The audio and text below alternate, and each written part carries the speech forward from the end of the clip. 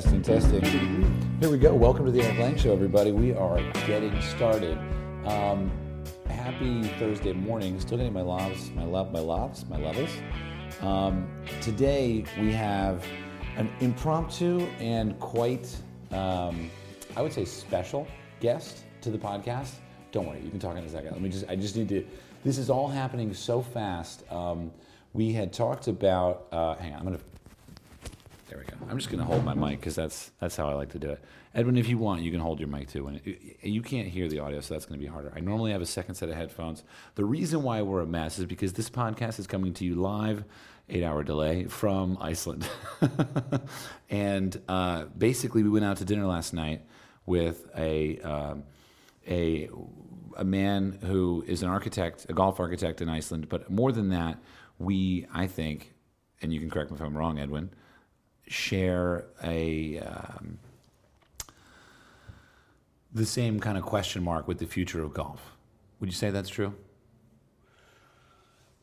Yeah, I didn't actually know that maybe you had the same thoughts in your mind, but I might be assuming too much, but yeah, I mean, I think it's healthy to ask questions. I think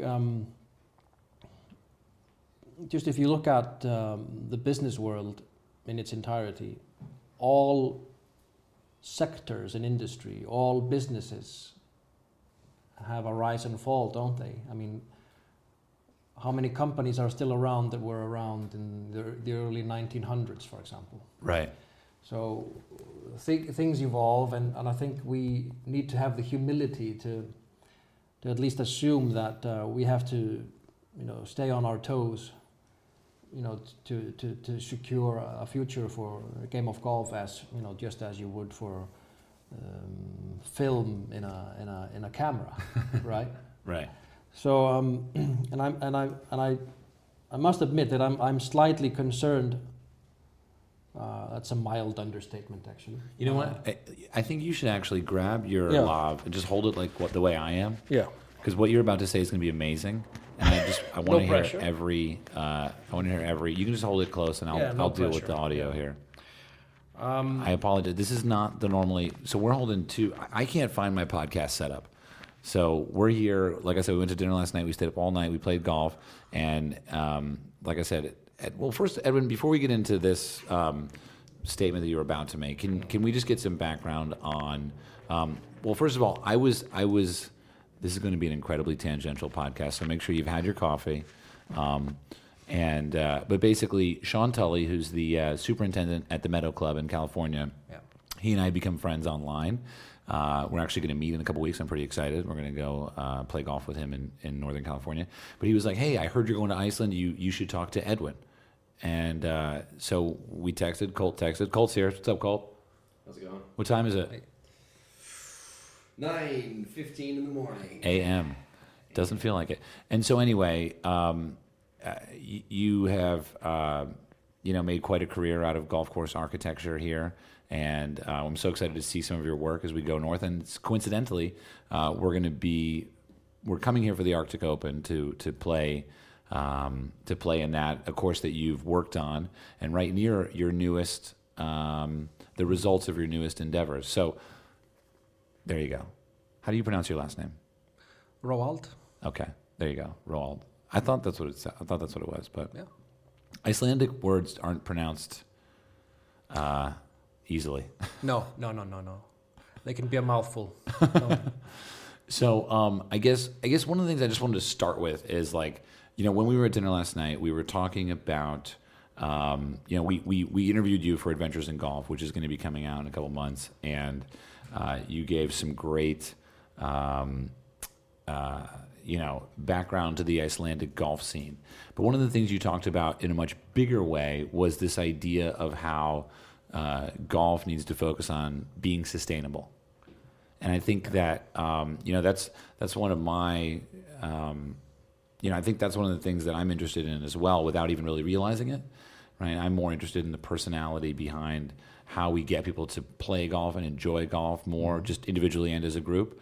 And so it was really interesting to hear you talk about how, and maybe it wasn't even so much about the grass and the dirt, right? It seemed to be a little bit more about bigger things like kind of higher level, sort of 50,000 feet, where the game is going. How can we make it, accessible enough to be meaningful in our communities or stuff like that. Yeah, I think that's what we talked about. yeah, and it was just really inspiring. So I guess let's just start there. I mean, what when you, I remember how it came up, is we were talking about.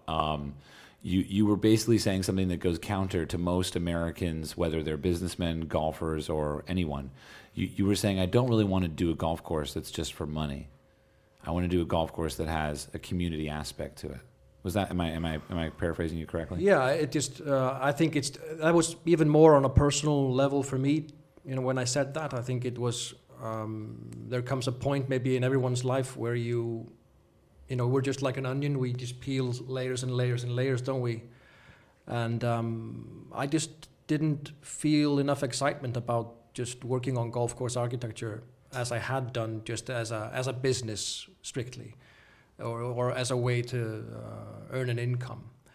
I wanted to focus on projects where both myself and the client saw a chance to do something meaningful beyond golf as well. Obviously, we want to create great golf, but I think there are ways to do it so that the game of golf can be used in remarkable ways to generate social and environmental benefits, multiple mutual benefits. So when you say something beneficial beyond golf, what would be your home run example of that? Well, yeah, okay, a home run would be a project, let's say, where to start with, you could identify an area that's just degraded land. It could be a quarry, it could be a landfill, something like that, where you could actually use golf as a business initiative to come in and rehabilitate that land. So in that case, a government wouldn't necessarily just see that, because those projects often are put on ice, put at the back of the priority order. Why? Because I think it's, we don't see enough benefit. I think we just more or less just see it as an expense, right? Just allocating money to cleaning that area up. But if you do something with it, use the golf course almost as a tool to come in and rehabilitate it. It's the same work basically. You're just coming in with machines and you're just grading it so that it functions properly in terms of where water goes, and in cases of landfills you might have to do certain things to mitigate leaching of toxic materials and things like that. So it's the same work. Has anyone ever built a golf course on top of a landfill? Yeah, you've got, for example, I believe Ferry Point in New York. Oh, right, Donald Trump's shit. Wait, what? No, sorry. That's fast. I didn't even realize that it was on a landfill. Well, I'm pretty sure that Ferry Point is on a landfill. Yeah, that sounds right now that you mention it. Yeah. What a great use of space. Absolutely, and that's the whole idea about, and this goes affects the overall, obviously the long-term overall image of the game, because just let's see, as a regular person who doesn't play golf, a working man or woman, how probably are you likely to see golf? Chances are you'll see, maybe on your way to work, you'll see a golf course, and at least for long periods of time, and probably still in some cases, unfortunately, you'll see a fence, private club. You'll see even signs like "Keep out private property." So that probably goes at the back of your mind, right? It sinks in subliminal messages, elitism, exclusiveness. You come home after work, you look at the news, you probably see a news feature from the weekend's golf tournament where the winner is holding a huge check and there's a fountain behind him. What does that tell you? And then maybe you see a movie where high-level executives are plotting something, maybe while playing golf. Evil. Yeah. Yeah. Well, you know, it's I'm painting a exclusive. dark picture here. No, but it's but- the fact they're even saying it this way is a really proof of a higher level of intelligence, because the ability to think about how someone thinks about something to a certain number of levels is actually quite intelligent. And I've done that because I wasn't into golf, and now I'm into it. But we'll keep going. Yeah, I just think intelligent or not, I may be wrong. You're so humble. I may be wrong. I'm frequently wrong, but these are just basically just observations that I can't help, you know, getting Right. or having. You know, working, you know, for a number of years in the industry. So Yeah. and I'm lucky to come from a place where it's done differently, and it's thanks to no one. It's just you know, the circumstances, and I think, you know, you draw inspiration from that. And if you look at sort of the outlook, I think now for how we live our lives, I think we can all agree that there's growing populations. Mm-hmm. That means, and what is fixed is the level of resources that we have on Earth, amount of land and things like that. So there's going to be more pressure on land use, especially in and around urban areas. Golf courses are there. We're notoriously probably traditional in the sense how many holes we would like golf courses to have. The golf So do you ball, disagree with the 18-hole model? I don't disagree with the 18-hole model, but I would like to sort of return to the old model, which was the infinite flexibility in the number of holes. So not even 3 nines. No, not even 3 9. That's even more difficult to achieve in a project because it's more constraints. It's more so it's more binding to you as a designer. So home run layout of holes. What is it? Well, that would be, I think, the way I think many people live their lives today. I think we have a leisure window, a desirable leisure window, maybe of 2.5, 3 hours. Right. Mine's about 18. Yeah, if you think about it, let's say on a Saturday afternoon, you go out with the family, you go out of the house, you go somewhere, you might go to the mall, you go, you know, wherever, or to the movies. I think in many ways, after you've done that and had some dinner or lunch or a bite to eat, you're back home after about 3+ hours, I guess. Yeah. And I guess that's kind of a comfort level, and that's how the game of golf started. Is that true? Well, I mean, all the evidence points to the game maybe taking about that long. Amazing. If you could see the smile on my face. That's so fascinating. There are indications telling us that the Open Championship, just after 1900, the groups being started at 4-minute intervals. 4-minute interval? Colt's eyes are falling out of his head. Can you imagine pro golfers playing around like that? Well, okay, so keep going, Edwin. This is amazing. But you have to keep in mind, though, yeah. the ball didn't go as far. Right. So you were out of. It didn't take you as long to walk out of hitting distance. Ah, I see. So it really comes down to very basic things. Right. The game takes longer to play today because we are walking further. Oh, fascinating. Further left and right, unfortunately. Yeah, in For some some of us. cases, yeah, in many cases, actually. Can I just take a side note here? Yeah. So last week I played in the Hickory Open. Yeah. So I played 2 rounds of golf with Hickory clubs. You can take the paperclip off the lob. You Yeah, don't I'm need trying. it. Your hand is going to get tired by the end of this. I apologize. But we played with Hickory clubs, and I didn't lose a ball for 2 days. And I hit this, like, you know, standard old club. He's trying to make a mic stand out of the paperclip, guys. If you could only see this, he's extracting it. It's Jason Bourne is now. The eagle has landed. So anyway, home run layout of holes. Tell me the number, Edwin. What is the number? Yeah, I think anywhere, I guess, between 12 and 15. Okay, well, I just jammed your level. Sorry. 12 and 15. Yeah, I think, but the flexibility is key. Because, you know, if you have the luxury of coming into a project where there is no sort of predetermined number of holes, you will be able to follow the natural terrain and the contours almost entirely. And by doing that, you'll drive the construction costs way down because you can just use what's there. You're not trying to squeeze in 2 or 3 holes. Yeah, and especially, I mean, think about if you've got a predetermined number of holes, and then, as many people have suggested, to have maybe 3 loops of 6. That's way more complicated. It's kind of like someone saying, from now on, every painting will be 8 by 10 inches. Yeah, and every movie should be 119 minutes. Holy shit! Would you be able to make a good film if you always had to make it 108 minutes?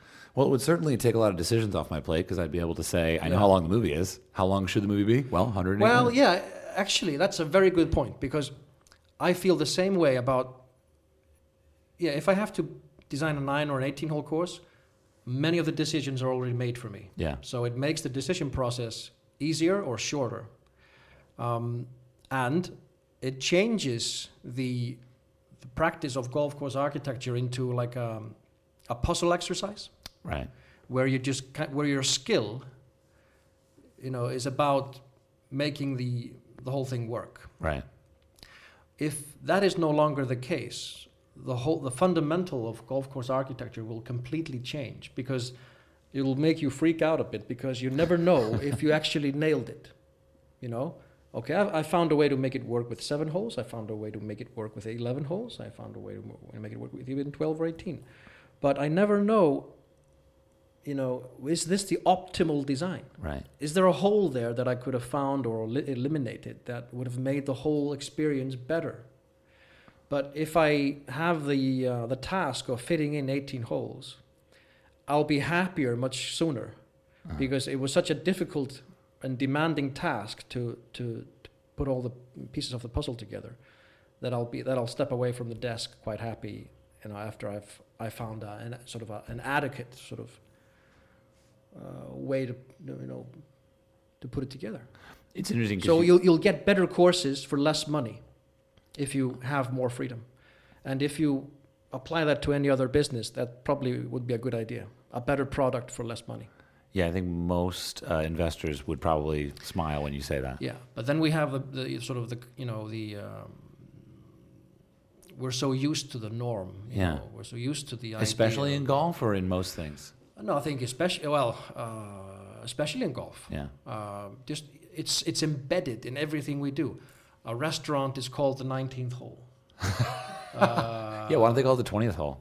I'm going to be there for a while. When you're describing sort of almost like in a romantic way, coming down the 18th, it's embedded in your.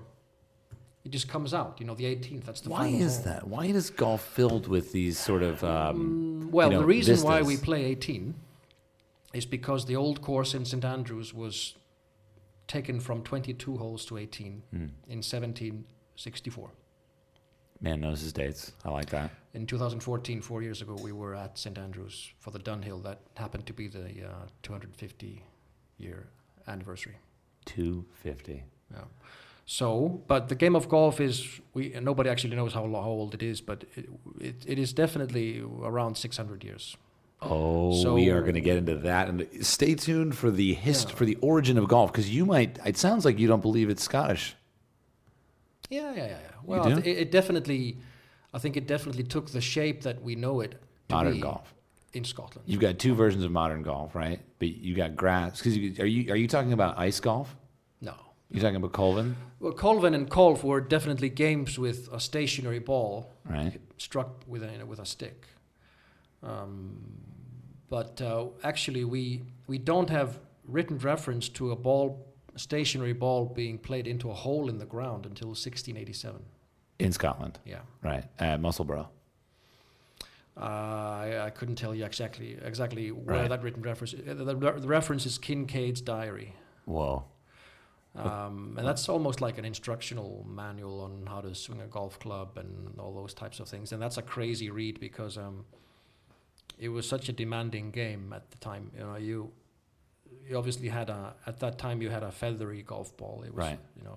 A leather ball stuffed with feathers, and Very expensive. The ball was very expensive. terribly expensive. That's why it was an elitist game, or only for the wealthy, because of the price of the ball, and that's basically how it's been for most of the game's history. Speaking of golf balls, this podcast is brought to you by Vice Golf. Yeah. Check out your Vice balls, top performance, half the price. And actually, we just got a promo code, vicegolf.com/ballsforlife. If you go this week, I don't know what it is. I think if you get 5 dozen, you get a free dozen. So go do that, but only do it this week because next week is not going to exist. Sorry, Edwin. Go ahead. Back to you. No problem. That was like that was timing right there. That was good. Yeah. That was good. I'm going to actually check and see what the deal is on my phone. Stand by. Edwin, you just had a daughter. Yes. And I asked you at dinner, what's her name? She's 2 weeks old? She's 1 week old. 1 week old. Yeah. And your birthday is on Friday. Yep. So I asked you at dinner, what's the name of your daughter? And you said... Well, I've been suggesting Augusta. And now, but that's going to be a hard negotiation, I think. Here's the thing. You've been suggesting a name, but she's already been on planet Earth for 7 days. Yeah. We have christenings at about 2 or 3 months old. Does this happen in America? I don't think so. Colt's like 8 years old. He has no idea. I still don't have a name yet. Yeah. Colt's like, I don't have a driver's license.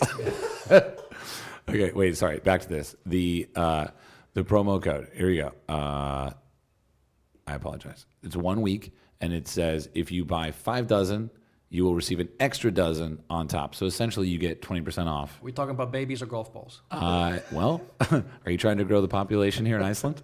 What was that? Remember that PR thing about like they'll pay you to like have sex with Icelandic women? Oh, that was such a bogus. I don't know where that came from. It piqued my interest. I'll tell you. I'll be honest. Yeah. We were not too happy with that. So apologies. No. I didn't make it as far as you know. Yeah. Okay. There's That's so fake many news. That's fake news. Fake news. Yeah. So is this. There is no news here. I'm going to turn this mic off. There's so many interesting things I want to talk about. I want to go back to this though. Sorry. Go ahead. We were just. There's one thing I wanted to just tell you about. Because it's crazy, that Kincaid's diary, I believe that's in that one where it says that when you were hitting the ball, obviously the clubs had to be made sort of to the specs of the ball. The ball has always kind of dictated how the club is built. Okay.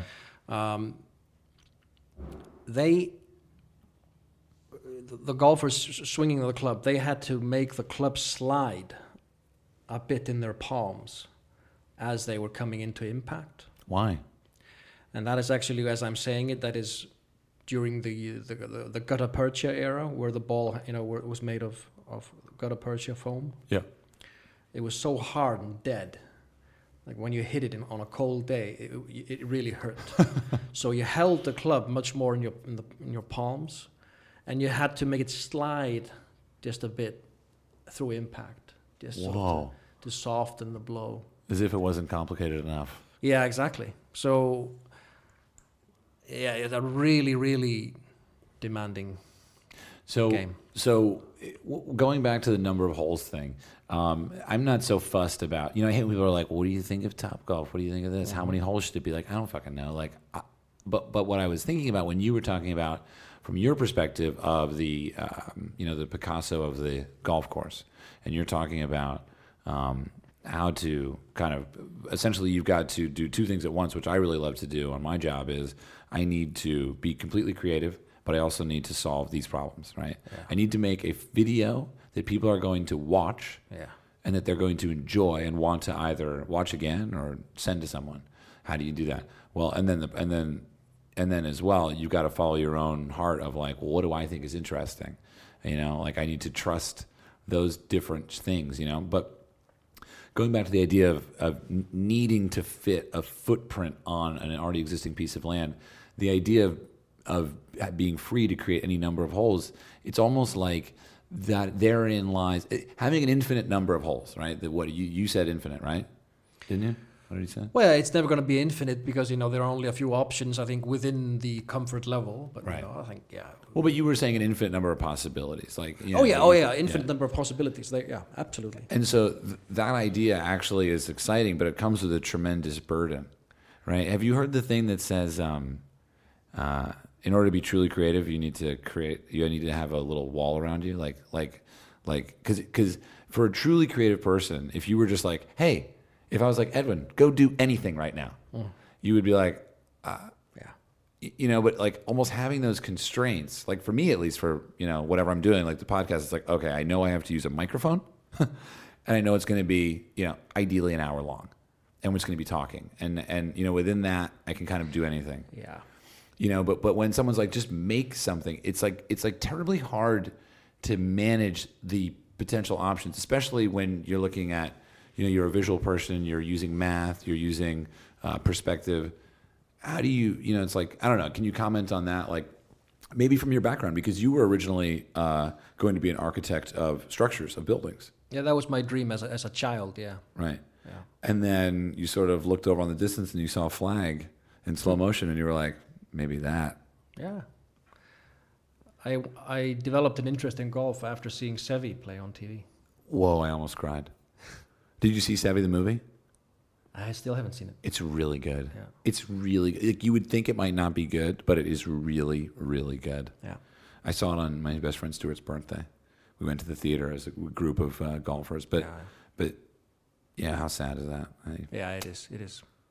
But that's exactly the way he was. He brought people to the game. Right. Well, and speaking of creativity, I mean, he had an infinite amount of creativity. Oh, yeah. And one of my favorite stories about him is the pizza box, right? Like he would chip off of a pizza box as practice. Yeah. Did you hear this? Yeah. He would just lay a pizza box down and just chip off it to use the tight lines. Yeah. Yeah, I don't. I can't even chip off of anything. So, but coming to can you outline the differences between golf course architecture and just actual architecture? Or actual is maybe not the right word, but his eyes just bulged. He was like, fuck off. No, but between building structures and building walks with grass. It would be tough for me to say because I'm not that deeply involved in structural architecture. I think it's in many ways a very similar process. And talking about, I mean, like you said, I completely agree. You always need a certain criteria. Otherwise, you just don't know where to start, right? That reminds me of, I think, the philosopher there, Ludwig Wittgenstein, said, an inner process stands in need of outward criteria. I'm gonna need to phone a friend on that one. Yeah. Can you explain what that means? Well, whatever you do, you always need criteria. You always need a brief, to tell you sort of what is required. Okay. And that comes to, I think, and that's the same in building architecture as in golf. And and often I think for you as well when you're making a film or a dumb show. Video. No, don't say that. Don't short yourself. There's always a client. Right. And, at different levels, I guess. But sometimes that client is yourself. It can be. In some endeavors. Yeah, like musicians, for example. Yeah. Painters. Yeah. Or a spiritual process. Yeah, you could. Yeah, you have the luxury basically of just painting whatever you want. Right. And there are no real cost implications. You can try painting something. If you're a musician, you can try and piece together a song. It's not going to be a financial burden for you to attempt that. Right. But in golf and in buildings, you have a client who pays for it. And you're always bound by the wishes of the client to a certain extent. Right. So, and that brings me to, let's say, when you're criticizing an architect, you actually have no idea basically what went on. The client maybe had a lot to say about whether the bunkers were sod-walled or they were this or that, or whether that hole went in this direction or that direction. Fascinating. And the architect mostly, for sure, is responsible for outlining the options for the client, explaining the cost implications of, if we go this way, it's going to cost that, and it's going to probably do this for you. It's going to be that much to maintain, la la la la, or if you go the other way, but the owner has the final word. And they sometimes know nothing about. Yeah, I mean, naturally they will have less knowledge. Ideally. Of the ideally of the subject right. than the actual architect. Right. But so that's also where it becomes a highly demanding job, also on a human level in terms of communication, how you communicate your ideas, how you explain. Right. The effects of what we do. And maybe the one example that is devoid of that, right? The one example of how owner and architect perhaps saw eye to eye on everything would be Augusta. Probably. I think. Is that your course? Is that where do you look for inspiration as far as architects or courses? Well, I think I draw from quite a large variety of styles or types of courses, and I hope I can actually never know for sure myself, but I hope that, for example, I don't have a style. I would you're like you're wearing a nice cardigan. I like that. You have no style. I think what I would like to achieve is to draw inspiration from the actual site, right, and the landscape, the local landscape, right, terrain. I sometimes regret a little bit how we in golf have almost fallen into that kind of cookie cutter concept of most courses somehow looking and feeling the same wherever they're built in the world. You know, Robert Trent Jones. Ooh, I'm not gonna. I know Robert, and I'm not gonna comment on his work, or anyone else's. It's sad because, well, I will, because I don't give a shit. And but I will say about Robert, he did Chambers Bay, didn't he? His son. Oh, you're talking senior. I was talking senior. Yeah. Well, I think I would defend both of them. And I think Robert Trent Jones Sr. was an innovator in our business. I agree. So let me just say one thing before I sound like a cynical person. I have a very hard time hating on anybody, right? Yeah. I can find positives in the most evil person, right? Yeah. Like, I actually have met Donald Trump, and he's actually incredibly charming. Like, I was like, oh my God, like, can we go play golf?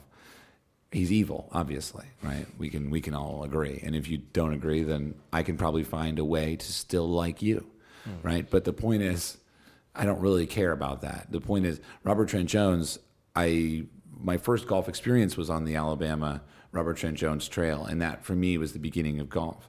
And I didn't even know about links golf or even understand that there could be golf without trees. I didn't understand any of it. And so, for me, originally, golf was Robert Trent Jones. Yeah. And so it was really funny to now come, to then go to Scotland years later and Ireland and here and see that it's different. And what I was going to say is I guess my most interesting experience with all of that was, have you heard of Hogshead? Yeah. So we played Waterville in Ireland, wonderful old course, 1881 or something, right?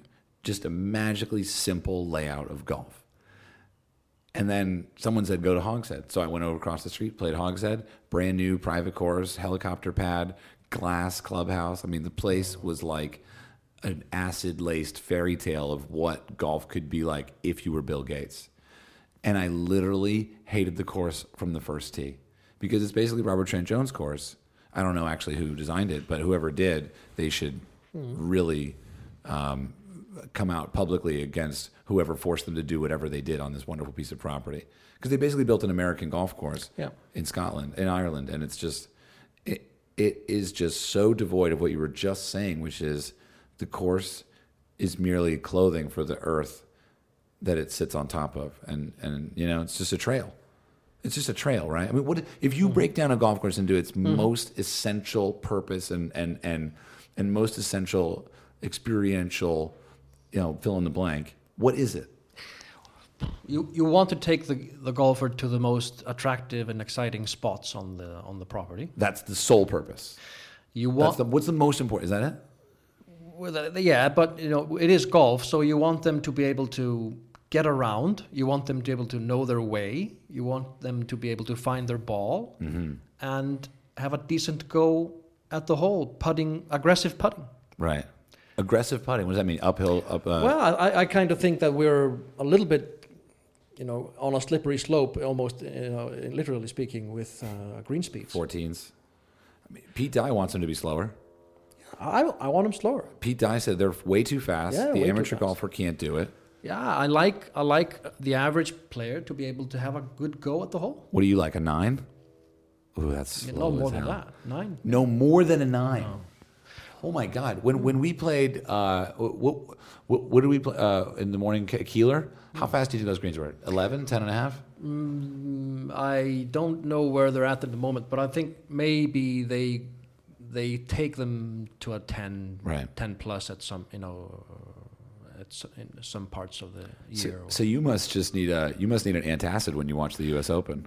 No, but I think it's a pace of play issue, and right. If you're this is starting to an sound average player is 3 putting many greens, right. It takes maybe almost 20 minutes, half an hour more to play a foursome. This is starting to sound like a USGA board meeting. Colt, what did you want to say? I was going to say, Gil Hands was talking about the green speeds and slope percentage last week at the U.S. Open. Is there a rule where if there's a certain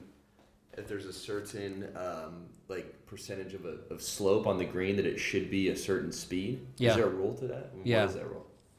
Well, that's Stimp, isn't it? Yeah, we have charts for that, Stimp is just the speed, but I'm saying matching that to the slope. Yeah, it's a combination of stimp and slope or grade. Ideally, you can probably... Oh, I see. You wouldn't want to have a 10-foot putt break more than X feet. Is that what you're saying? Yeah, well, it's also about whether the ball just simply can come to rest. Yeah.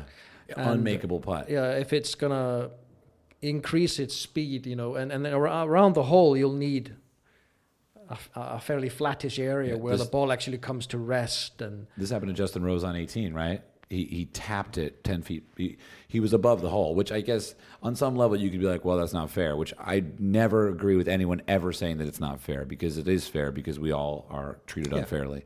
But anyway, Rosie was above the hole, literally breathed on the ball. It just goes 15 feet by. Yeah, to me it's becoming a little bit gimmicky. Right. And we have to, I think tournament organizers and the big tours, they have a responsibility. Right. A lot of people are watching these events on TV, and the taste of a normal, regular golfer is developed by watching TV. Which is sad. And if they see fast greens, if they see deeply manicured deep green color on the grass, obviously on the fairways and greens, and high in intensive maintenance, fountains, these elaborate bunker shapes and things like that. That's going to affect what a greens committee wants to achieve on their course. Mm-hmm. And that takes more resources, more material, a larger footprint, more money, and that's ultimately going to have to be paid by the customer. Well, so and you didn't even mention... It's going to result in a higher price, so that the game becomes less accessible for that, and that's not as responsible, is it, as a land use and resource use, is it? So no. Well, I feel like you're mad at me. I'm kidding. No, no. I'm kidding. So that's the that should be the mindset, right? Because the big tours, for example, what are they? They're just a workplace, right? Yeah. They're just a community of professional golfers. They own the tour, in essence. Yeah, it's a union. Yeah, and they're playing for money. Right. So it's their livelihood. Some of them are playing. So I would think that their benefit is that the golf market is as big as it can be. Yeah. So if you're driving higher inputs and maintenance and footprints, which will filter down onto the grassroots level in golf, then you are restricting its development. Right. And you are in the long term restricting your potential as an earner. Right. At the professional level. So that's how a professional golfer should think. I would like to encourage a professional golfer to be an enlightened practitioner like that. But they're not. Some of them are. Some, but a lot of them. And that's how I think that's why you should be. And I think we have to have the guts to show pale color on greens and fairways. Right. But obviously, there's a balance. I mean, I think we have to be honest about that. Yeah. But I think in some cases the production crews on these events have used filters on the cameras and things to enhance images to achieve more green color. Wow. We all have to work together on that, I think. It's because funny. we're all in the same boat. It's benefits for everyone. Yeah. What you're saying, the idea that when you watch something on TV, you want to experience it, really is depicted by my fascination with becoming a spy. Like I think I'm actually James Bond, But I'm joking, but I'm not. Like and it also I think works in reverse too a little bit. I mean, if it wasn't really interesting, people might not be watching it. I mean, the CEO, the former CEO of American Airlines said, we would love to give people more comfortable seats and more baggage weights and things like that. But the customers told us resoundingly with their decisions around where they spend their money and how they spend it, that all they want is the cheapest ticket on planet Earth.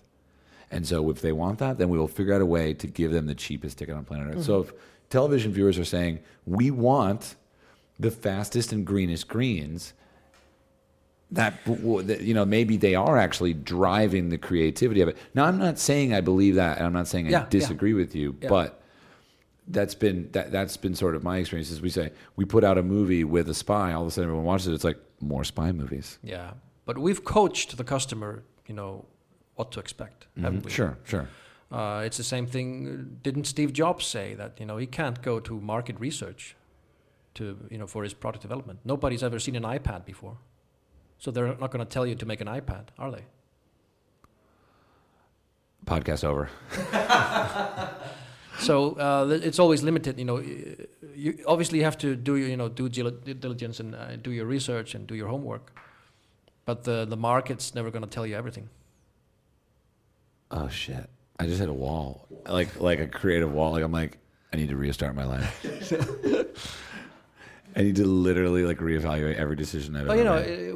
We're talking about the big tours and the tournament organizers. I mean, the USGA is one of the good things that they're doing is that for example, they've been trying to keep intact some of the larger out of play areas with tall grasses and native grasslands and things like that, and they've been trying to promote why they're doing that and. Mm-hmm.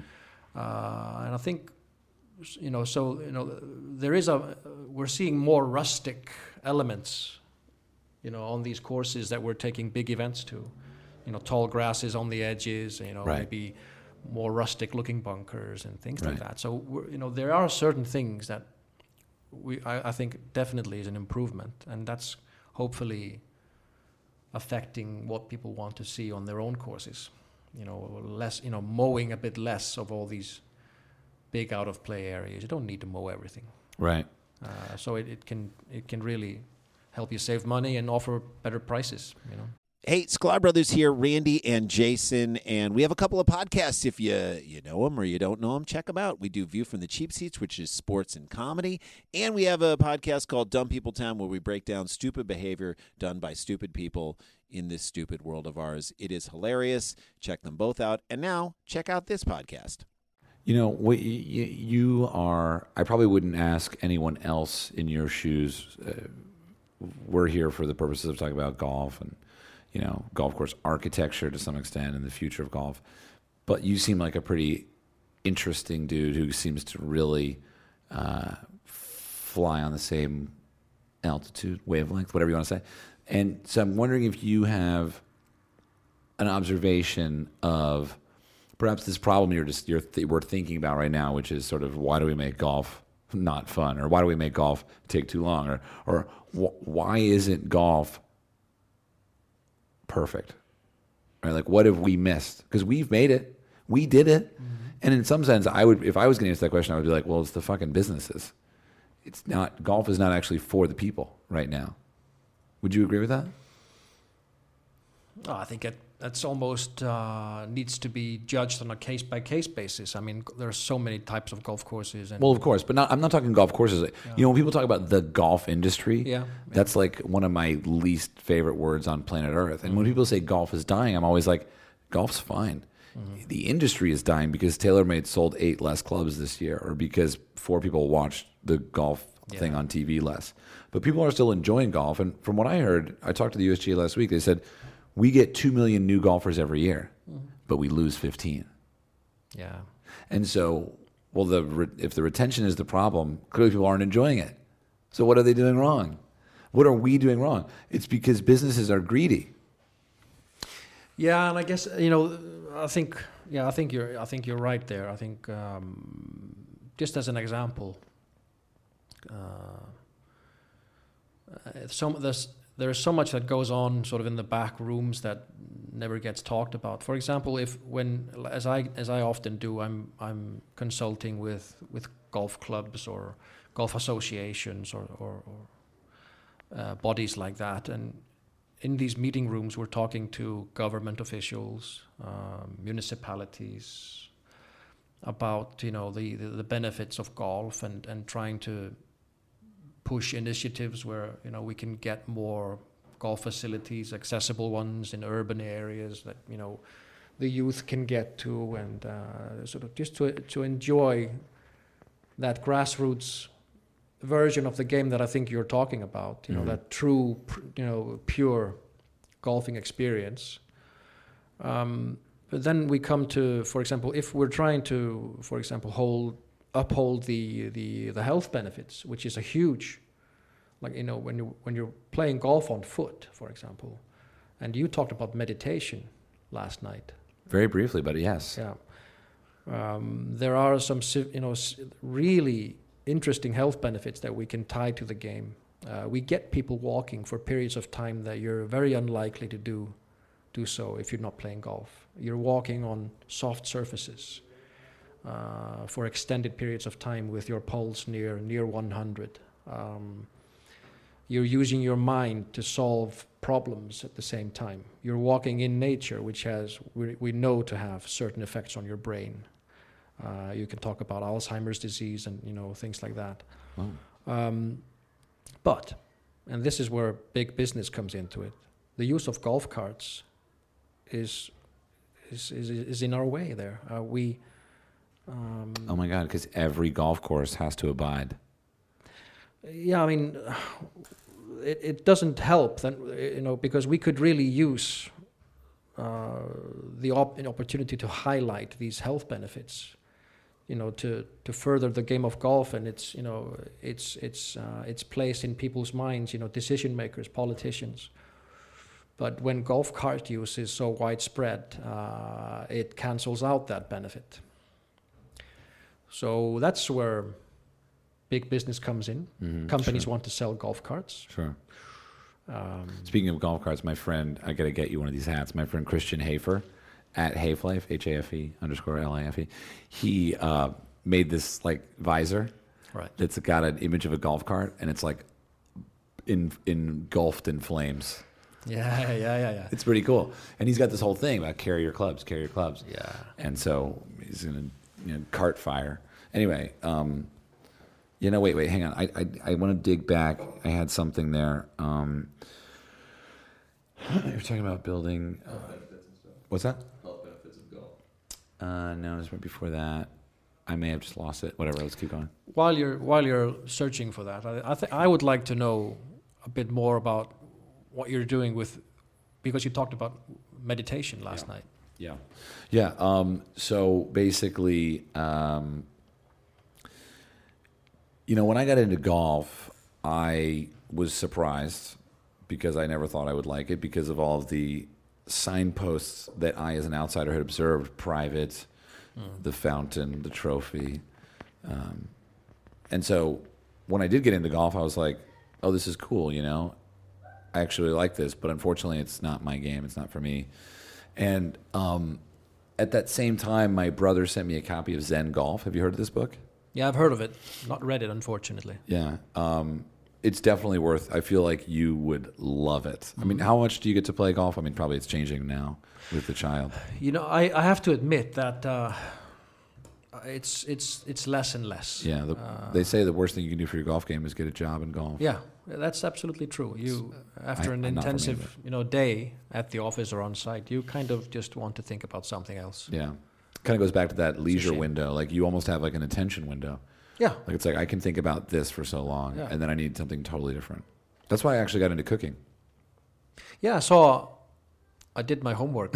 You saw This morning. the cookie. The I saw baking you show? with the hat on.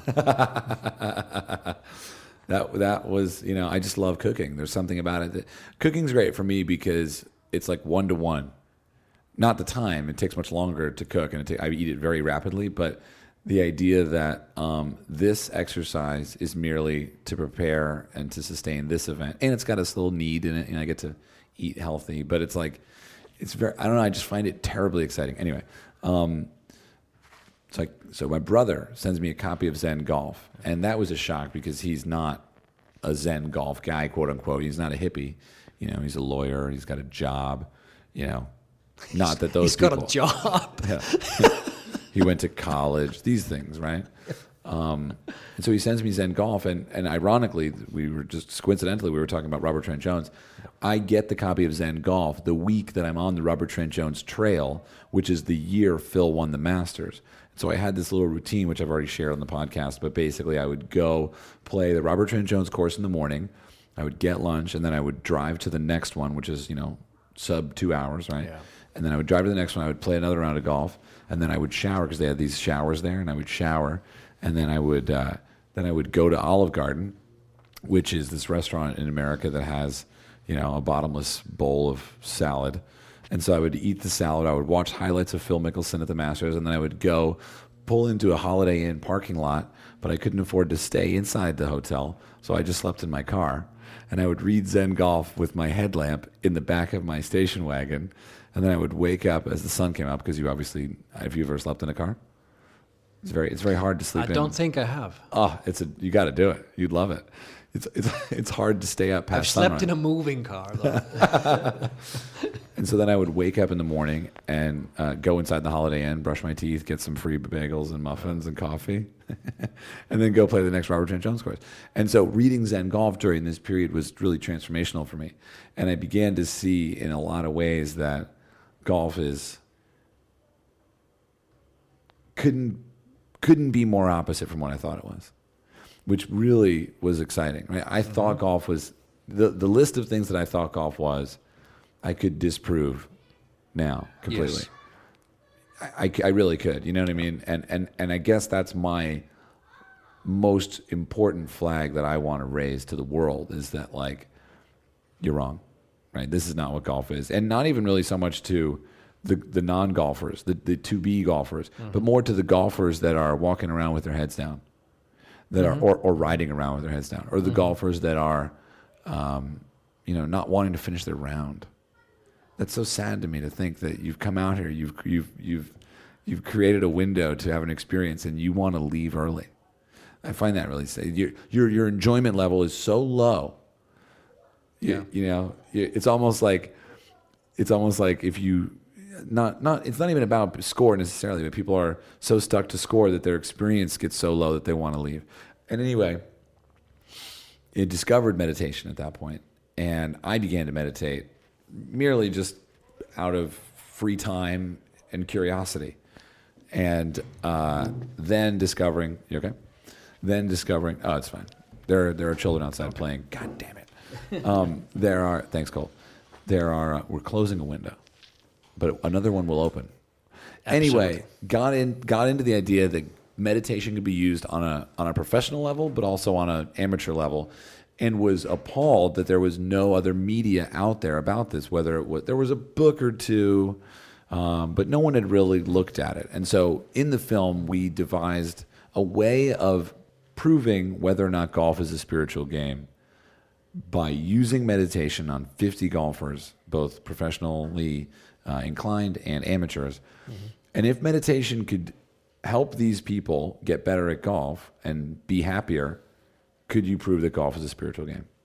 So that's the film. Mm-hmm. Yeah. And I will give you a non-verbal indicator of whether or not we did so. Thumbs up. Huh? Okay, I talked for a while. Your turn. Well, I definitely think golf has spiritual health benefits. Evidence at least seems to suggest that. So, and I think that, it's up to us as architects to also work with that. And I guess we, like you talked about, there are some people don't seem to enjoy the game so much, walking off early and things. But obviously we have different types of customers. But I fear that in some of those cases we as architects maybe can do better to, with certain things, a million different things to enhance the experience. It could be searching for lost balls too often. It could be, Yeah, I don't put up with that. So Even if it's like in the left center of the fairway, I'm like, gone. Yeah. And that's actually a very big challenge for us, because now we're talking about trying to reduce the footprint. We're talking about mowing less and things like that. But there's a balance there, because then you get more lost balls. Right. And that's an irritation for the customer, for the user. Yeah, I experienced you're that yesterday. Losing a valuable, and Yeah. then you're also spending time, searching. And so that's a difficult balance to strike, Yeah. Yeah, at Keeler yesterday, I didn't get frustrated because I just really, I don't actually care. Yeah. But I lost a few balls and I was like, that was a good shot. Oh, well. Exactly. So, yeah. But I spend so much of my life playing new courses for the first time and maybe the last. Yeah. That I can't get into. Yeah, sometimes you just freaking out. Didn't know what was there or something. Yeah. You just, They should almost have you know how they have winter rules? They should almost have newcomer rules. You know what I mean? If it's your first time at this course, you know what I mean? Like, I don't know. You know what I mean? Like I don't know. Maybe it did say it on the scorecard, but it should say like, oh, I guess it would be too hard. But I mean, it's not even a guidebook for the course, but it's more like a general set of like, if it's your first time at this course, if it's your first time playing a golf course, you get this. Yeah, but also, I mean, and that comes back to the basics again. I mean, if you're designing a course with a predetermined number, you'll probably feel that you're forced in some ways to accept blind shots. Because you'll have to find a connection from one hole to the next. You're trying to put the puzzles together, and that might yield some less desirable holes and shots. Wait, speaking of blind shots, I mean, not speaking of blind shots. I thought that you were talking about blind shots, No, because as a newcomer, you don't know what's beyond, and you're totally. Well, you hit what you think is a good shot, but it's not, and it's gone into the deep grass somewhere, and you can't find it. The 17th at Keeler, like I was like, what's the line? Yeah. I mean, I actually hit it great. I was fine, but what do you think of blind shots? It depends on the utility that you want to achieve for the course. If it's a daily members course where it's most of the rounds are played by people who are familiar with the course, then I think it's a different story. If it's a resort course with lots of newcomers to the area, then you ideally want to show them what's there. I think in some cases a blind tee shot can be very sort of exhilarating. Let's say if you go to some of the older British courses, you might have a gaping sort of big sort of bunker in front of you with a marker post, and you kind of get a rush from hitting over it. You could go to the Royal St. George's or something like that. What about the 4th at Lahinch? 4th at Lahinch, you have to guide me a bit. Par 5, well, whatever. Yeah, it's not. The first hole you hit into like this huge valley, and you can see everything, and then you're literally hitting over a mountain on your second shot. Yeah. Well, we don't need to. I think I wouldn't go so far in my work. You wouldn't be allowed to in this day and age. No one would Depends let on where do that. you are, though. Yeah. Yeah. There's also the risk of liability there, because if you're, Right. you think the group ahead of you is gone, Yeah, no, it's great. because you can't see him, but then you hit your shot and you actually strike someone. The 18th tee box is literally the 18th tee and the 5th tee sit right next to the 4th green, which is a par 5 green with a completely blind shot. Yeah. I bring it up because I've eagled this hole. But anyway, moving on. Yeah, obviously. I chipped in from like 20 yards. Yeah. It was What so club did sick. you use? I had a 56. I was playing with a member, and I parred the first hole, which was off a red eye. That was pretty good. Second hole, bogey. Third hole, par. Fourth hole, eagle. And I mean, this guy was an old guy with his dachshund, and he goes on the 5th tee box. He's like, "All right, I'm gonna go home now."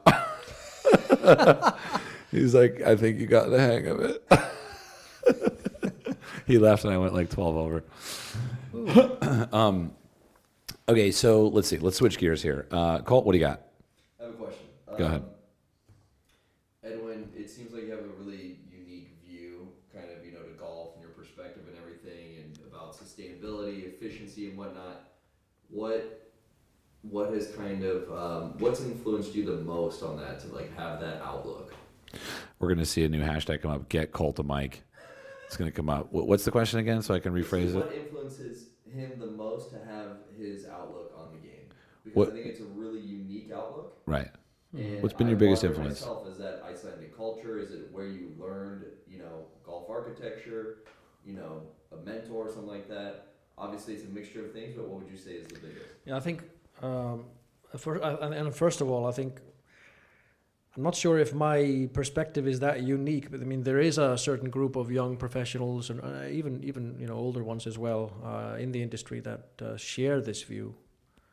We could talk about the people at the Golf Environment Organization and things like that. So, but I think I am lucky coming from here, because golf is quite, its status in our community is quite special, quite unique.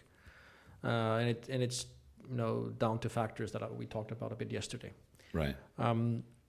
So that gives me sort of an indication of what is achievable, how the role that golf can play. But then apart from that, it's also a certain point in my professional life and even personally where I just want to work on something meaningful. I want to create value.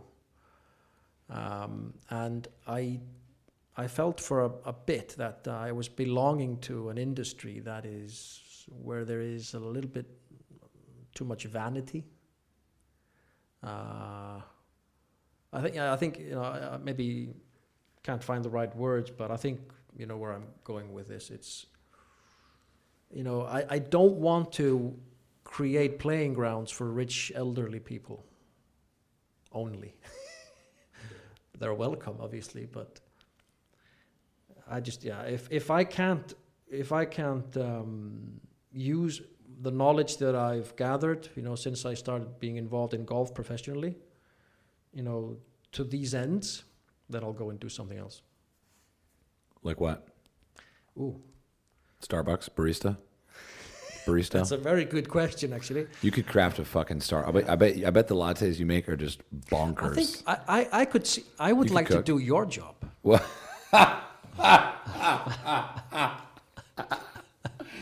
it just cracks me up. Should we switch? We can switch, dude. Well, that's because I imagine myself making a golf course. Yeah. So for this season, we did. I played snow golf, ice golf. Yeah. And they let me design a hole. And I was watching the episode back last night. It's not out yet, but I was watching the episode back, and the guy was like, "What do you want to do?" And I was like, "Let's make the hole into a perfect circle." But make a wall so that you have to go around the circle. Well, the hole is a perfect circle, isn't it? Yeah. Like, oh yeah. But then that reminds me. Well, that's probably like I've given it away actually, the answer. But how many rules do you think, or can you identify that there are in golf course architecture? How many rules? Yeah. What must you achieve? Are there parameters that you have to follow? Well, And like how many? you told me the one that's like, take them to the nicest part of the property. Is that what you're talking about? No. This is that's a guideline or an objective. Oh, you But actually the have actual rules. rule that the golf course has to have. Okay, I'm going to take a stab at this. It has to have a parking lot? Okay, he's not giving me anything with his face. He's just looking at me. You're like Donald Trump right now. You look like you're going to fire me. You're fired. I'm going to try one. I'm going to try it. Maybe I go outside the box. It's got to have a parking lot. I mean, you have to design that, right? It's got to have a clubhouse. Yeah, but that probably would be a good idea. Yeah, but here just talking about the course. going further here. I'm going to actual rules. Literally rules. Yeah, just Okay. The tee boxes have to be flat. I don't know. It's got to have golf carts. It's got to. I am floundering here. I feel like I'm being interrogated. I'm saying tee and hole. I think you're getting there. Yeah.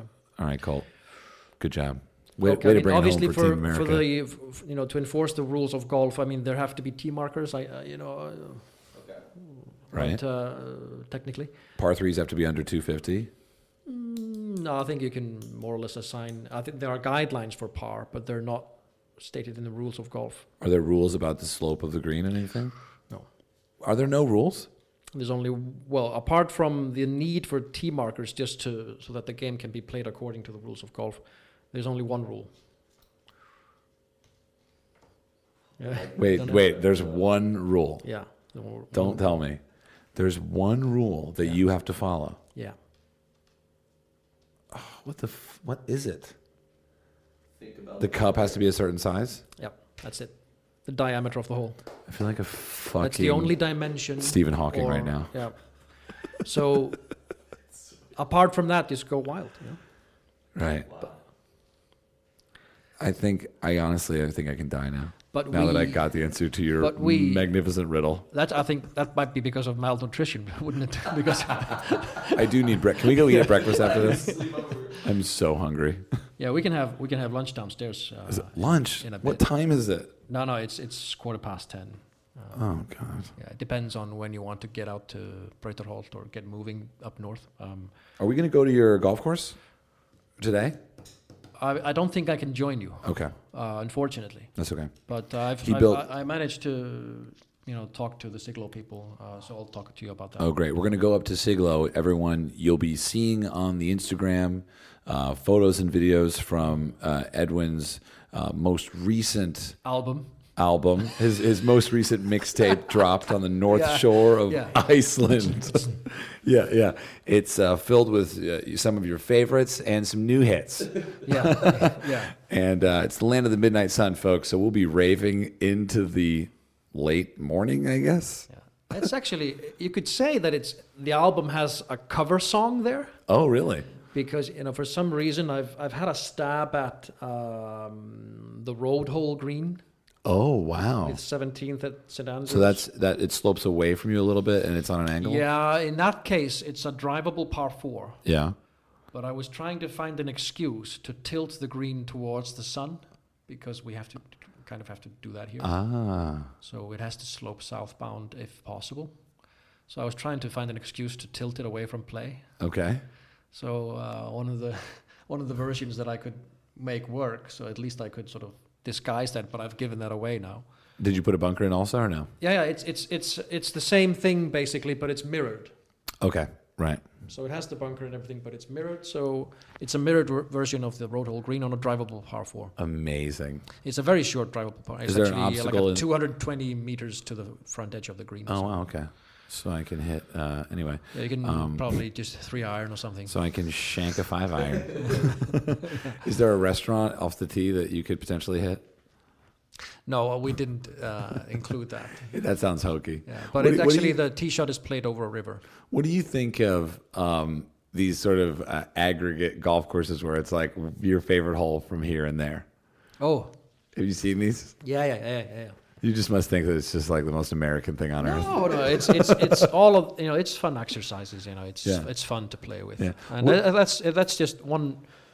Doesn't it? It just reminds us, doesn't it, how passionate we are about golf? We like to, think about all these things. We want to come up with the best par 3s, here and there, best par 4s or drivable par 4s. Right. the best third holes in the world, or What do whatever. You you- can go mad with it. What do you think? Your 15 years now of experience in golf course architecture, loving golf as a child, I'm assuming. Yeah. What do you think golf has taught you above all else? The one What most, golf has taught me? Yeah, the one. If you had to really boil it down into one thing. Who? I hate this question, by the way. If you fucking ask me Well, this the back. game, the game, I don't know, at least golf is a profession to me, so as such, that has taught me, so many different things, about how to do good work, how to conduct yourself, how to communicate with people, because that's been my, where I do my work. So maybe just the game of golf. Yeah, the game of golf, and that's what I thought you were asking about, but I just want to dodge the issue because Yeah, you just wanted to kill time because Yeah. now we're already at 110. yeah, He's like hoping everyone gets in their car and they're like, fuck the this game guy. of golf has taught me. I think it's taught me, which probably was a slow process. It taught me patience, humility towards the fact that you can't control every outcome. Mm. So I think it's probably humility. Humility. Yeah. Well, and that brings me back to this question that I started to ask you earlier, but I literally, as I started sort of paving into this question, and then as soon as the road was paved, I just took a left and went down another dirt road. Yeah, I can't remember what we were talking about, but I was going to ask you about the role of ego in the golfer. And it was related to the whole thing about the spy conversation, when we were talking about being Jeremy Renner and how you kind of look like him actually, but right? I mean, doesn't he? The Icelandic Jeremy. The Icelandic. By the way, Iceland, is that just like a misinterpreted version of island?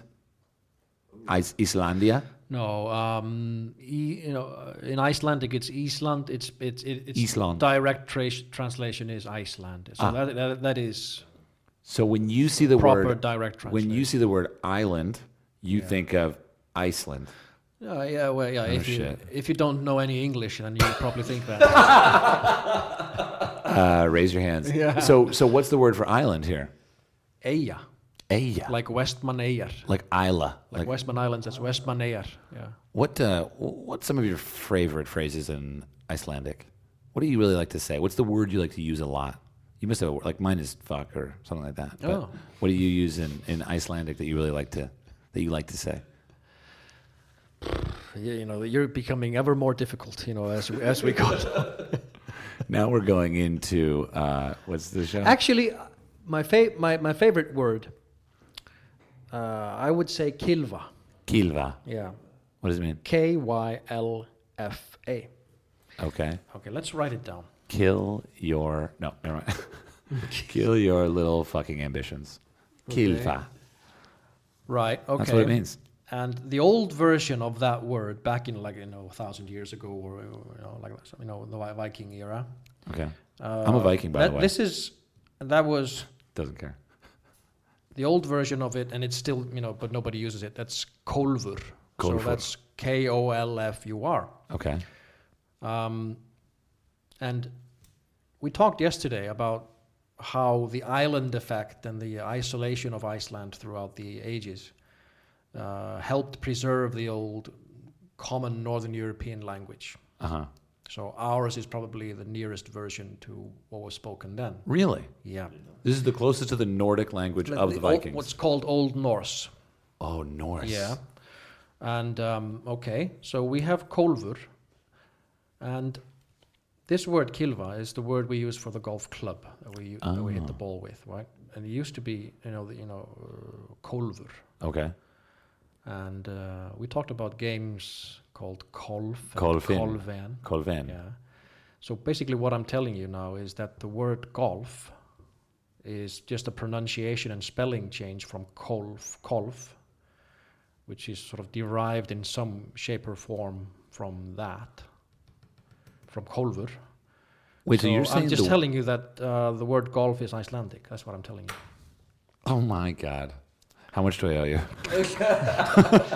You heard it here first, folks. Not so fake the news. word kolf and kolven, in some shape or form, but obviously throughout centuries, you'll always have an evolution of pronunciation and spelling.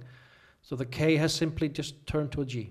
Are you Softened. Are you actually saying that it is? You're making some jumps to say it's an Icelandic word.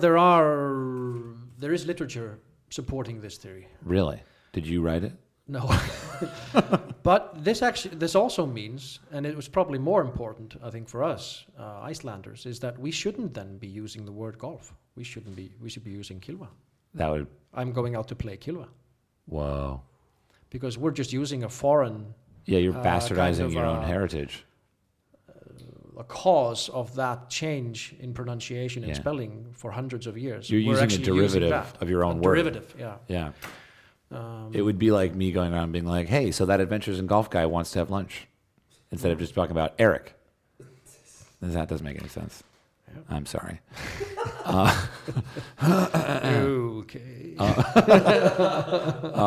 No, but that's interesting. So yeah, let's call that my favorite. I love etymologies. Yeah. I love etymologies. This is one of my favorites. Go this ahead. is linguistics, and linguistics is history. Yeah. So one of my favorites is amateur. No, I'm serious. Do you know what it means? So is your amateur hour in Well, that's what's funny is everyone thinks, oh, it's amateur hour, but do you know what amateur really means? It's French, amateur, amateur, and it's from the heart. Oh, it means fantastic. to do out of love. And that's a good Bobby connection Jones. with Bobby Jones and the amateur Yeah. game. Yeah, Yeah, you How do it good because was you Bobby love it. Jones? He's my favorite. Yeah, Right? I'm with you there. Yeah.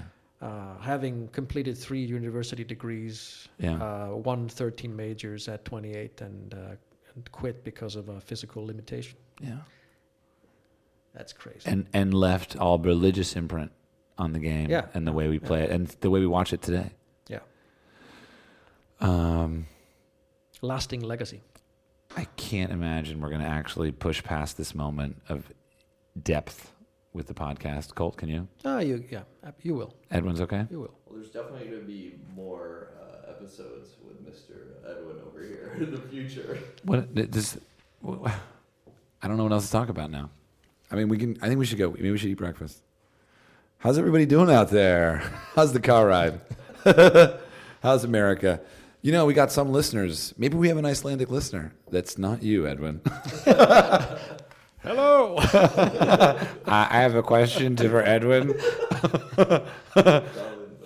Tell me about that one time that you got a hole-in-one. Have you had a hole-in-one?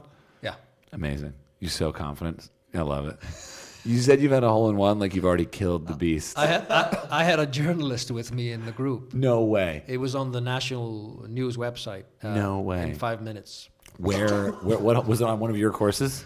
No, I was working for the Golf Union at the time. It was in, I think, 2001 or something. And we were doing a promo thing for the Icelandic sort of local tour. Okay. You know, the elite tournaments. And we each played with a journalist and a few others, and that's where it happened. See, is something clicking for you right now where you're thinking about Edwin builds a golf course, but even he is privy to the hole-in-one luck rule? Yeah. Like that's kind of funny. Like it's like it's your creation. It should give it up to you. It should. But You'd think, right? But it doesn't. But when you go to Siglo, one of the things, it's probably got the shortest par 3 in amongst series golf courses. 15 yards. Actually, that makes you wonder, how short is too short? There's no rules. Yeah. When you said there's no rules, I almost fell off my chair. So because I was like, everyone abides by all these rules. Everyone, culturally, there's rules. Yeah. And I mean, it also boils down to why we build so many courses with 4 par 3s and 4 par 5s. Yeah. There's nothing saying you have to. Colt just raised his hand. I was just gonna say, like, what are your thoughts on par? I mean, it's kind of a construct, right? And you're talking about PAR is an acronym, and no, what was etymology of PAR? Anyone? While you guys talk about that, I'm gonna stick my nose in my iPhone. Are you talking about rap? What, rap music? Oh, the reverse of PAR. Yeah. Oh boy. Okay, wait. What do you think of PAR? I'm gonna look up the etymology. PAR. building a course without it, basically. Well, I've thought about it. Yeah, I mean, obviously, I see PAR as something that was introduced as a tool to be able to interpret scores halfway through a tournament or something like that. To have a milestone or let's say a metric. really not that necessary. Yes and no, I guess. Today, at least, we're going to have a new handicapping system soon. World handicapping system. Wait, we're gonna dismantle this. We're merging. I Really? think there are at least 7 different handicapping systems throughout the world. Whose is best? Ours? The European? No, I have no idea actually. I think the American we're one merging actually them, so makes it's going to be sense. the world handicapping system. Oh my! And American's gonna get folded into that? It's going to be, I think, in many ways based on the U.S. course rating system, and 'Cause to a large extent. At Wait, least, player I think so. handicapping or course handicapping? Player. Because I actually think the American handicapping system, while incredibly complicated, makes sense. Yeah. Okay. Because if you're using it for gambling, which is really all you're going to... I mean, why the fuck do you have a handicap? Only to gamble, right? Yeah. To win against someone else. That's a good point. So if you're going to do that, it has to be geared towards your potential ability rather than your average score. Yeah. And Because to, if I'm walking and to in as a enable 12... people to play with one another at different skill levels. Yeah. By the way, my handicap is an 87 right now. Yesterday I shot 160. But par. yeah, par. But I think it does. It's positive and negative. I think in some ways it often has adverse effect on a player's decision making process over a shot. Let's say just for the sole reason that the sign on the tee said 4 and not 5, that player is going to try to go for the green on an iffy second shot. I do the reverse. Well, maybe If it the says best 5, I play go for would it. be to play short to either side and then attack the hole from a different. It kind of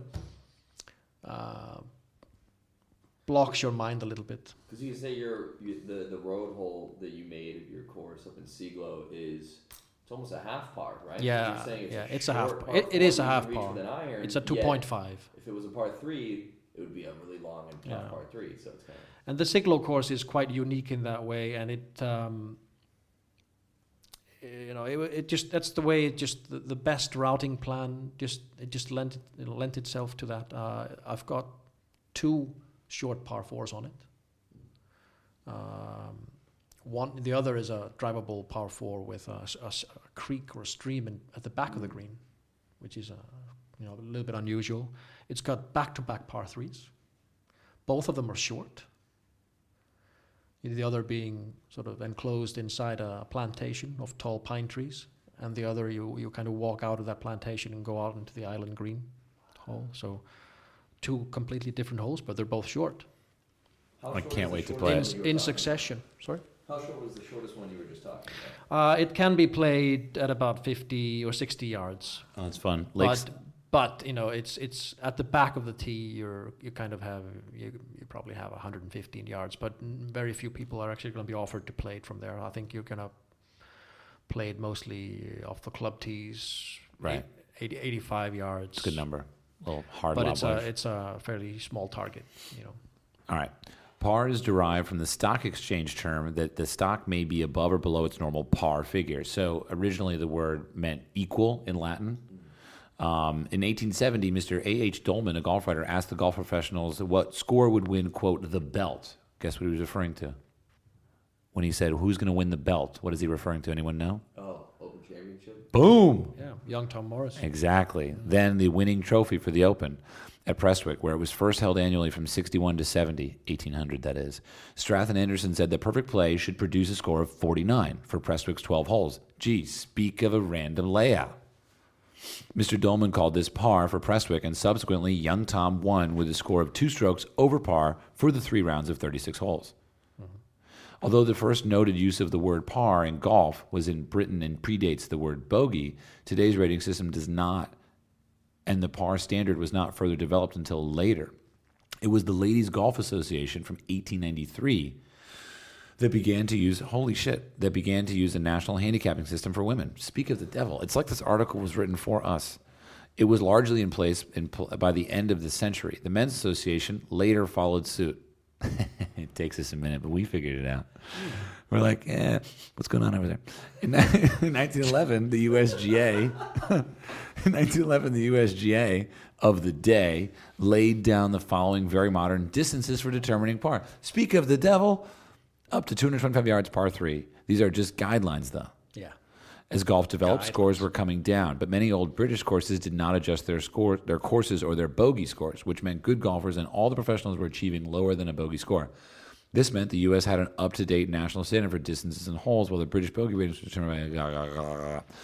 Thanks for listening, everybody. Anything else, Edwin? Well, 4 hours later. I have one more question.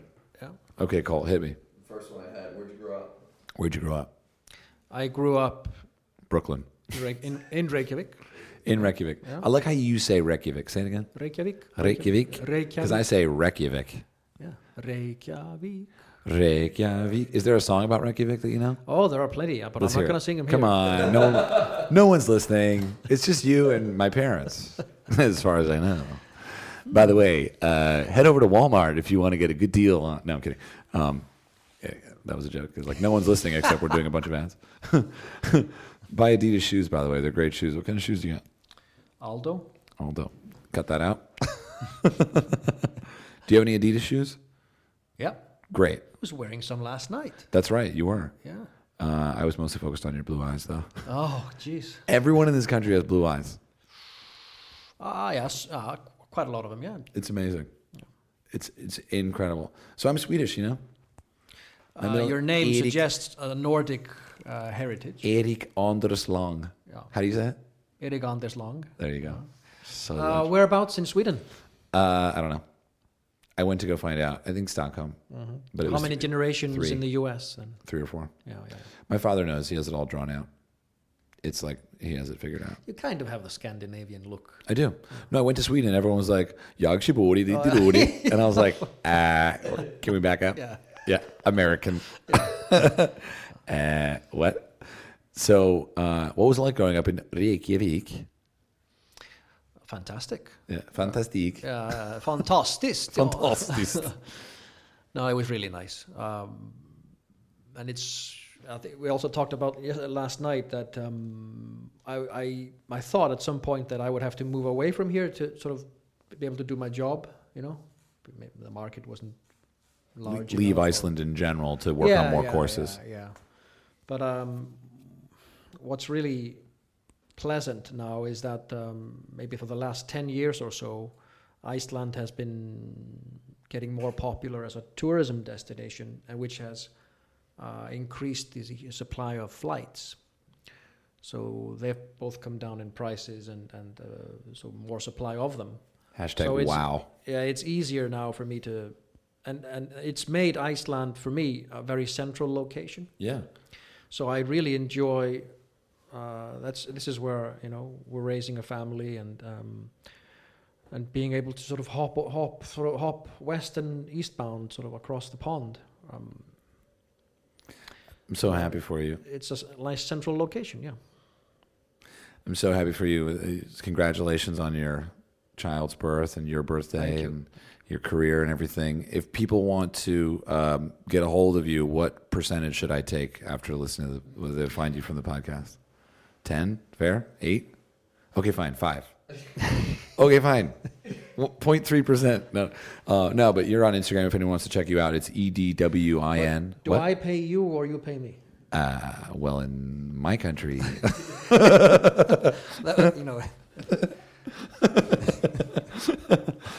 Anyway, you're How does this work? For the podcast, it's free. The first time it's free. Yeah. Watch. There's like an expose. Well, about for how- me, into the office here, it's a $5 entry fee, but it's $10 to get out. There you go. You got to double. What about double or nothing? Yeah. So anyway, Edwin's on Instagram. EDWINROULD. ROALD. Oh Jesus, ROALD. This whole time I've had a U in there. And then you can see some of his work. Do you have a website or anything where people can look at your work? EdwinRoald.com. And you can see, I'm sure, beautiful images of it all. In fact, it was funny because Edwin, we were at dinner last night and someone texted me on Instagram and said, go see, what was the name of the course? Breuterholt. Someone said, go see Breuterholt. Yeah. And I showed it to Edwin and I don't know anything. I know nothing about nothing. I said, Edwin, should I go look at Breuterholt? And he goes, well, I did lay out the master plan for that course, so maybe. So hopefully we'll go on Friday together. Yeah, there's time. that could work. Yeah, right before the World Cup game where Iceland makes it to the next stage. Yeah. So I assume that you could also go there right now on the way up north. Oh, and just play? It is a nice day, but but obviously you call the shots on that, so you have obviously you drive past it 4. twice anyway. Okay, I have to hear like a tremendous amount of Icelandic right now. Can you just say like as much as you can in Icelandic? Já, bara hvað viltu heyra? Say that this is the Erik Lang Show. Welcome everybody. Have a great day. Hope you're enjoying your drive. My first guest is. Já, þetta þátturinn hans Erik Anders Lang. This is good. Okay, I'll do it again, right? Just say as much as you can. I need to get into the groove, right? Yeah. Tell me the story about how you. Let's see. What is an interesting golf? Tell me about your first birdie. My first birdie. Yeah, in Icelandic. What You're were assuming you, that 4 years old? You're assuming that I have had a birdie. Well, you've had an eagle. I know that. Yeah, my first birdie. I have no idea. Oh, you don't remember your first birdie? Colt, do you remember your first birdie? Yeah. I do. Yeah. It's a great story. I'm not going to tell you. Tell us about that. Why don't we do this? I'll say it and you translate it at the same time. Okay, let's do that. Yeah. Okay. Ready? For our Icelandic friends out there, and you haven't understood an hour and a half of the podcast, here's your chance to shine. It's going to feel like you're at the UN assembly. Right. All right. So it actually happened to be on the Robert Trent Jones Trail in Alabama. Okay, þetta var svo sagt á velli eftir Robert Trent Jones, á Robert Trent Jones Trail. And it was on my phone. I'm freaking out right now. The universal language of laughter. Yeah, so I put my glasses on. I don't know why. I don't need to see anything right now. Geez. So it was on my 4th round, and Það var á fjórða hringnum mínum. I had been playing the course for a couple days. Já, ég var búinn að spila hana völl í nokkra daga. And I had only been playing golf for about 5 months at the time. Og ég hafði bara spilað golf í 5 mánuði. And on the Robert Trent Jones Trail, you get paired up with random people. Og á þessum velli þá ertu paraður með bara hinn og þessu fólki. This is incredibly hard. Þetta mjög erfitt. He almost didn't translate that.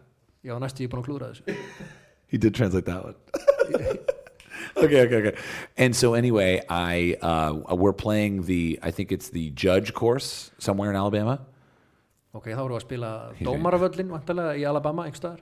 So what we're doing right now the camera's Judge on. course. The Judge course. Yeah, it's called the Judge. You know, now familiar? Dómaravöllurinn. Yeah. Yeah. Oh, I don't know. I just said yeah. You speak this. So now we're translating. Okay, but anyway, you got it. So it's a par 5 and Par 5. Yeah, par 5. Yeah. And I just played the hole as I normally would. Já, ég bara spilaði hóluna eins og ég gerir venjulega. And I putted out and Púttaði út. I think I made like a 6-footer. Didn't even think about it. Já, þetta var líklega 2 metra putt sem ég setti í. I put the flag back in the hole. Setti flaggið aftur í. And the 2 people that I was playing with, the lovely older couple. Og þetta par sem ég var að spila með, eldra par. They look at me and say, "Nice birdie." Og þau segja bara, góðu fugl. And I said, "No, that was a par." Nei, þetta var par. And they said, "But it's a par 5." Já, en þetta var par 5, segja þau. And I said, "Wait a minute." And this was very early on in my golf career. Og þetta var náttúrulega mjög snemma á mínum golfferli. Where I had to count each stroke because I didn't, when it takes a while to play golf to really remember each shot, and the hole. Já, það tekur tíma að komast inn í þetta og telja höggin og svoleiðis. The story of my first birdie translated into Icelandic live on the Erik Lang Show today. So then they say, "No, it's a par 5," and I was like, I counted each shot, and then I held. Þetta var par 5 og ég taldi. And I stood there holding up my 4 little fingers. Já, ég var með 4 fingur á lofti. And I was like, that was my first birdie. Þetta var fyrsti fuglinn minn. And that's it. How do I say thank you for listening? Takk fyrir að hlusta. Takk fyrir að hlusta. What? Takk fyrir að hlusta. Takk fyrir að hlusta. There's a lot of letters in there. That was good. That was okay. It was really good, actually. Thank you. Yeah. Thank you. Yeah. How do I say, Colt? It's been great looking at you. Well, thank you for having me. Thank you for having you. It's been a big pleasure. Thank you for having you. Thank you. I'm very tired, so if something didn't make sense, that's why. Edwin, it's been great. I really look forward to staying in touch over the next period of time that you and I are able to inhabit the planet together. And I'm sure that... Have you been to the Augusta? Yeah. Of course. You've got a project that you can talk about in Augusta? In California? Yeah, you're working on Augusta? Doing some updates to number 12? Yeah.